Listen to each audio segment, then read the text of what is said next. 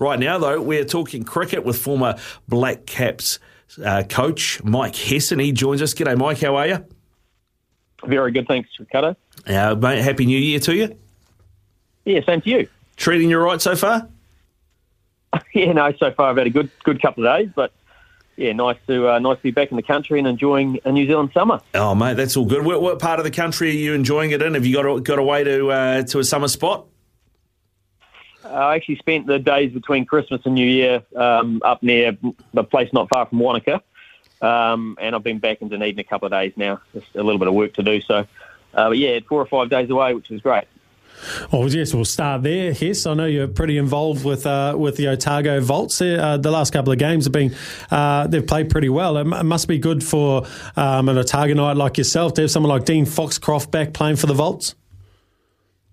Yeah, it certainly is. I mean, him obviously getting stuck away from New Zealand, not being able to get a visa to come over was pretty huge for his life, really. I mean, he sort of made a commitment to come over to New Zealand and then, as I said, wasn't allowed in the country for a couple of years, and he was pretty much in limbo doing nothing. So really delighted for Dean to be able to come back and play the way that he has done, having pretty much missed, some competitive cricket for a couple of years. So he looks an exciting prospect. The fact he's multi-skilled, and he's certainly sort of holding that Otago Volts team together.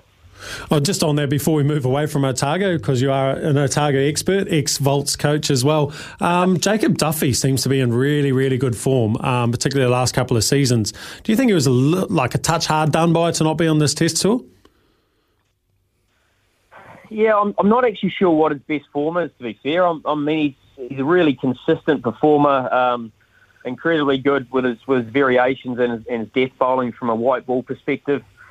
From a red ball point of view, he really swings the new ball, as you know, and he does reverse it, but he's probably not quite quick enough to be able to maximise that reverse that the guys are getting over in Pakistan. So it could be a bit of a death nail for guys heading over to Pakistan as seamers in the test version. But I certainly thought he might have got a crack in the white ball. The move to play Henry instead of Wagner in this test series, the second test in Karachi, do you think it's the right move to try and hopefully be able to bowl Pakistan out twice? Look, I actually feel that for Wags, I mean, he obviously hasn't really played a lot over the last 12 months, and he is a guy that thrives on bowling, and he thrives on longer spells, and then he actually gets quicker, and almost like his body needs to unwind. So the fact he's had a one-off test, he's hardly bowled. I thought he got better as the test went on and actually got the ball to start to go a little bit in those, albeit 3 overs in the second innings. But they've obviously decided they need a little bit more pace in that attack to try and maximise anything on offer. Matt Henry's a good bowler, but he's probably more a seam bowler than anything. But I guess time will tell. But I certainly feel for Wags because I think he deserves a longer run. Here's the 200 that Kane scored in the first test. How much of that do you put down to him having the pressure of the captaincy off his shoulders? Look, it is hard to quantify, isn't it? We're probably guessing, but I think the fact he's able to just focus on batting. You bat for 200 runs, you bat for over a day. You need to concentrate, obviously, for long periods of time, and when your brain can be filled with other things. And it's not like he hasn't done it before when he's been captain, but as I said, over time it does wear you down. And I think he will enjoy the next period of his test career. The fact he can just focus on his batting, can get into his little bubble, and certainly looks like he's helping Tim anyway, as he would, and you'd expect from all of your senior leaders. Last night we saw another informed batsman, Tom Latham, just seems to keep on getting better and better with age. You've coached him in the past and watched a lot of cricket of Tom playing. What makes Tom such a good test opening batsman? He's very disciplined, and he trains the way he plays. So he's really clear around how he wants to operate. He doesn't have a big bat swing. It's just a little snap of the wrist. He makes really good contact on the ball. So he doesn't have to go hard at the ball in terms of being able to generate power. So from an opening batting point of view, we talk about playing late and playing under your eyes. He can do that and he can generate power. So he's able to, when they miss, he's able to capitalise, and he scored at a decent rate along with Devon last night, which sort of got us, slightly, certainly ahead of the game at one point. So, look, I think he'll go down as our greatest opening batter by streets by the time he's finished, because he's scored runs and all around the world in different conditions, and he keeps things pretty simple, and he's again another good sounding board for Tim, sort of as the leader of the group. So look, he's a cracking talent, and we were lucky to have him. Lucky to have him when New Zealand sort of have always struggled for opening batters, and he's certainly come and filled that void nicely. Hess, I know we've spoken in the past about Henry Nicholls' overseas record and how good his record is at home.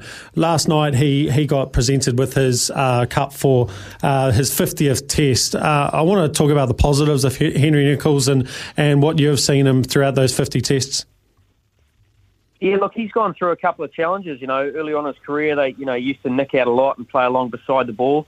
When the ball bounced, when he sort of first introduced to Test cricket, where the ball and is just that little bit quicker, and the guys get that little bit more steeper bounce. So he made that transition. I mean, it was kind of a bit of a turning point for him, and then he went on a bit of a run where he got 400s in a season, and he's a fighter. He takes that aggressive option too. I mean, even the way he got off the mark yesterday, second ball, getting down, lapping and sweeping. So he doesn't let the game drift. And he scores. He's quite an unusual player. He scores in areas that are quite hard to defend. Not your traditional sort of classical player. So I quite like those self-made guys that have found a way sort of through domestic cricket. They work out how they want to play the game. And I guess that next challenge, as you alluded to, is it's all very well playing in these conditions. It's how you can adapt to conditions away, and that's challenging for any player. Batting in the middle in the subcontinent is a tough gig. But look, he was always a very good team man. Always put the team needs sort of ahead of himself, which is what we sort of love about New Zealand cricketers, and the fact they are always playing for the team. So. Look, he'll go down as a really good middle order player for New Zealand, and scored some high quality hundreds.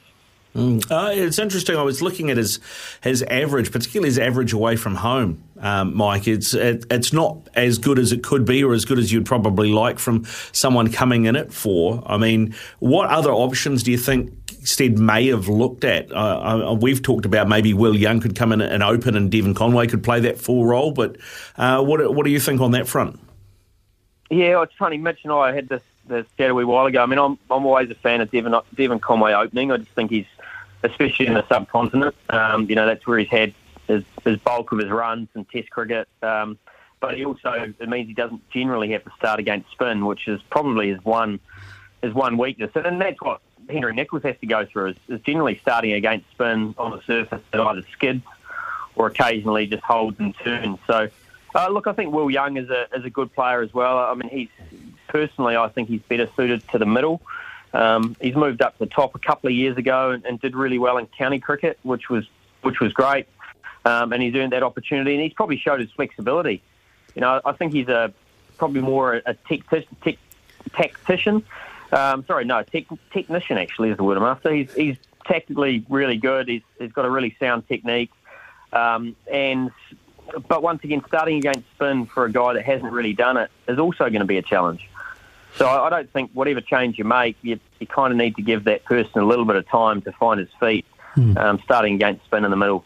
Yeah, you're right. It is definitely a tough position, isn't it? Looking news coming out yesterday that Adam Milne is going to be missing the white ball leg in Pakistan and in India, and Blair Tickner is going to replace him.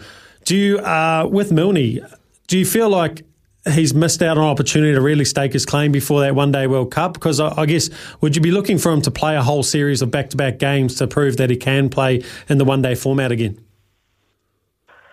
Well, yeah, I mean, it's a bit of a red flag, isn't it? Difficult to all of a sudden go, yeah, we're going to risk one of our 15 spots on a player who's, struggling to be able to play back-to-back games. And, I mean, you look at it two ways. You can go, look, Millie's made a good call in terms of he said he's not ready, and that's not the worst result is he goes over there and he breaks down again, and he's not confident in himself. So probably the right decision is made. It's just difficult, from a selection point of view. Now you're going, geez, can we rely on him? We can in T20 because we know he can get through his 4 overs. but can we rely on him bowling 3 to 4 spells within his 10 overs, and that's a really tough ask. You like to think that he's at a stage in his career where he's probably a little bit more resilient because he's been through so many injuries, and I really hope he is, because he's a fine cricketer and he's a guy who just needs a decent run at it. We've named a white ball squad, ODI squads for Pakistan and India. How much can you take from the squad that's been named? Do you think this is a shadow squad for the World Cup, or do you think there are a few names that aren't there that might be? Oh, look, I think it's also condition-based. I think, which we're going to play the World Cup over there, but I guess they're just trying out a few guys.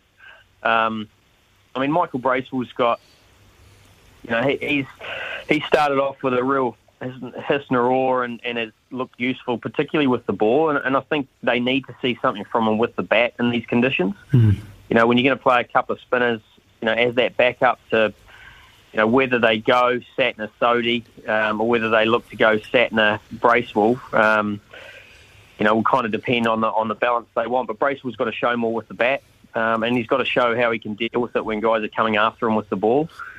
Tickner's an interesting one, and they've obviously gone for that enforcer role type of person rather than like a Jacob Duffy. And even when you're bowling quick, you've still got to have a whole heap of control over your length, and that's my concern with Tickner, and I'm sure they want to see that, is whether he can control his length. Because as you know, Mitch, if you don't control your length over there, it doesn't really matter what pace you bowl, you'll go the distance. So that will be interesting, whereas someone like Duffy, maybe 4 to 5 Ks slower, but a lot more control, then obviously can swing the ball up front and potentially get your wicket. So, interesting. I generally like the squad. I think New Zealand's one-day format at the moment is probably their best. So, looking forward to a good 12 months. We don't see a lot of Ford Trophy on the TV now, so sometimes it's hard to get a gauge on exactly how good and what type of players some players are when they come into the environment. But Henry Shipley has been named in this ODI squad. He looks an exciting player out of Canterbury, a batting all-rounder who's a big, tall guy who can bowl with a bit of pace as well. What do you make of him, and who would you sort of compare him to if you had to compare him to anyone? Yeah, look, I really like him, and I've liked him for a while. He's had a lot of injuries. He originally was a bowler who batted a bit and then had some injuries and then sort of forced his way back in as a number 6 batter. He's got long levers. I think, like Cameron Green, I think is probably our closest. He's closest to that. He's tall, he bowls from a high action, so he gets good bounce. He's not as quick as Cam Green, but he certainly got a little delay in his action. And he's got long levers, so he's got good power down the ground. He can play the short ball. So look, I think he's a good prospect, and I think it's a nice selection to look at. Another all rounder. There's a few around the scene, but Sean Solly is another one who sort of been on a few A tours. Shipley's probably slightly quicker at my last view of him. Very different types of players. Shipley's probably more of a power player. Solly is, even batted towards the top of the order at times. So, they're probably after more of that finishing role. So, I think New Zealand have got some coming through. They probably need to just give them some opportunities, and this is obviously a perfect time. Your main role as Director of Cricket Operations at RCB. Hess, you've just had the IPL auction. Are you happy with how your side's shaping up? Yeah, look, we had a really good auction, to be fair. We didn't enter it with a huge amount of money, and we ended up getting a lot more than we sort of thought we would. So I guess that's a sign of, you get the players you want, plus we got probably a couple of bonus players. So, we were lucky. We kicked sort of 18 of our 25 we retained, so we were pretty stable sort of squad, where some other teams had quite a lot of business to do. And the first sort of hour of the auction, there was plenty of money spent, and we were sort of just sitting there trying to pump the price up a little bit. So, look, it was good. RCB, I think we've got a good squad, but to be fair, so do most teams. You've got Finn Allen with RCB this year. Is he basically, do you think in the last 12 months since he was with you guys that he's really come on in leaps and bounds? Look, I think he has, and I think we've sort of, always picked him as a talent and one that we think will evolve. And, and play a real role for us, in the future. So, hence we look to retain him.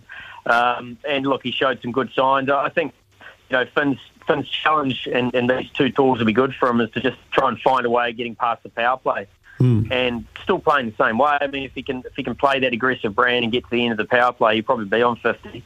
And he's changed the game. So if he can do that a few more times, I think he's done it 3 times out of 24 or something.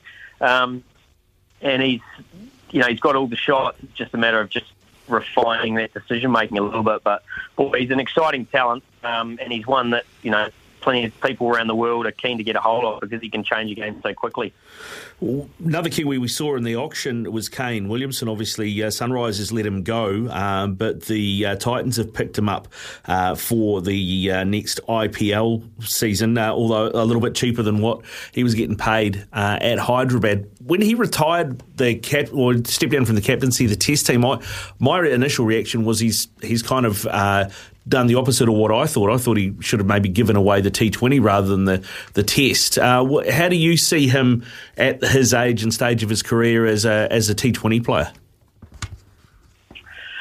Yeah, well, I mean, your first point around the captaincy, I think you've got to hang on to what you enjoy the most, and I think Kane certainly enjoys captaining in the right form. And as I said, I think Test cricket certainly allows a bit more time. It's a bit more of a slow burn, so that allows the captain a bit more time to find their feet. So that didn't surprise me. Look, I guess like we saw Kane, first Test match back at a double 100. I think it'll be nice to see something similar in T20 where he just lets the shackles off and plays the way that we know he can, because he can be quite an expensive player, and because he plays such good cricket shots, he can score at a decent rate in most conditions. But we certainly haven't seen that over the last 12 to 18 months, and whether that's been, because he's felt the pressure of, being retained as a captain at Sunrisers, or whether he was just affected by his elbow, or whether he just wasn't in great form. Probably a combination of all of them, really. But we never really saw the best of him in T20 cricket for a while now. And, he played that one innings in the World Cup final in Dubai, which was kind of the way we know he can play. And hopefully we can get back to that where even if he gets out, he's almost tied down by the fear of getting out. And I just love him to just get rid of those shackles a bit and play with a bit of freedom, and that'll actually help the guys around them as well. Yeah, I mean, it's an interesting call that you make there, because that was part of my thinking, was that we haven't, if you looked at the last couple of seasons, his averages and his strike rates haven't really been good enough, I would have thought, and kind of I felt maybe with his injury that he's had with his elbow that maybe the game of T20, the modern game at that IPL level, had evolved past him.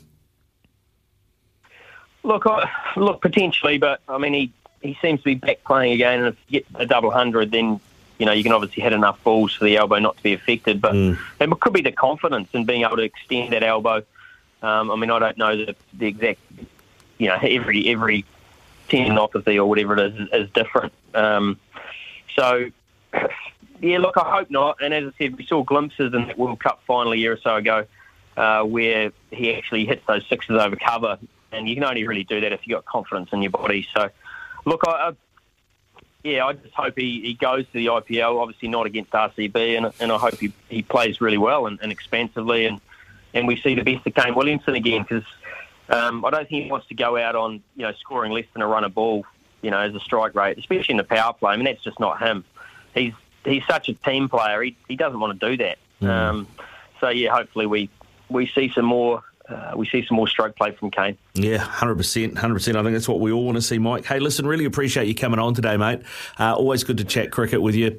So much great insight. Really appreciate it. Go well and enjoy the rest of your summer. Appreciate it. Thanks, guys.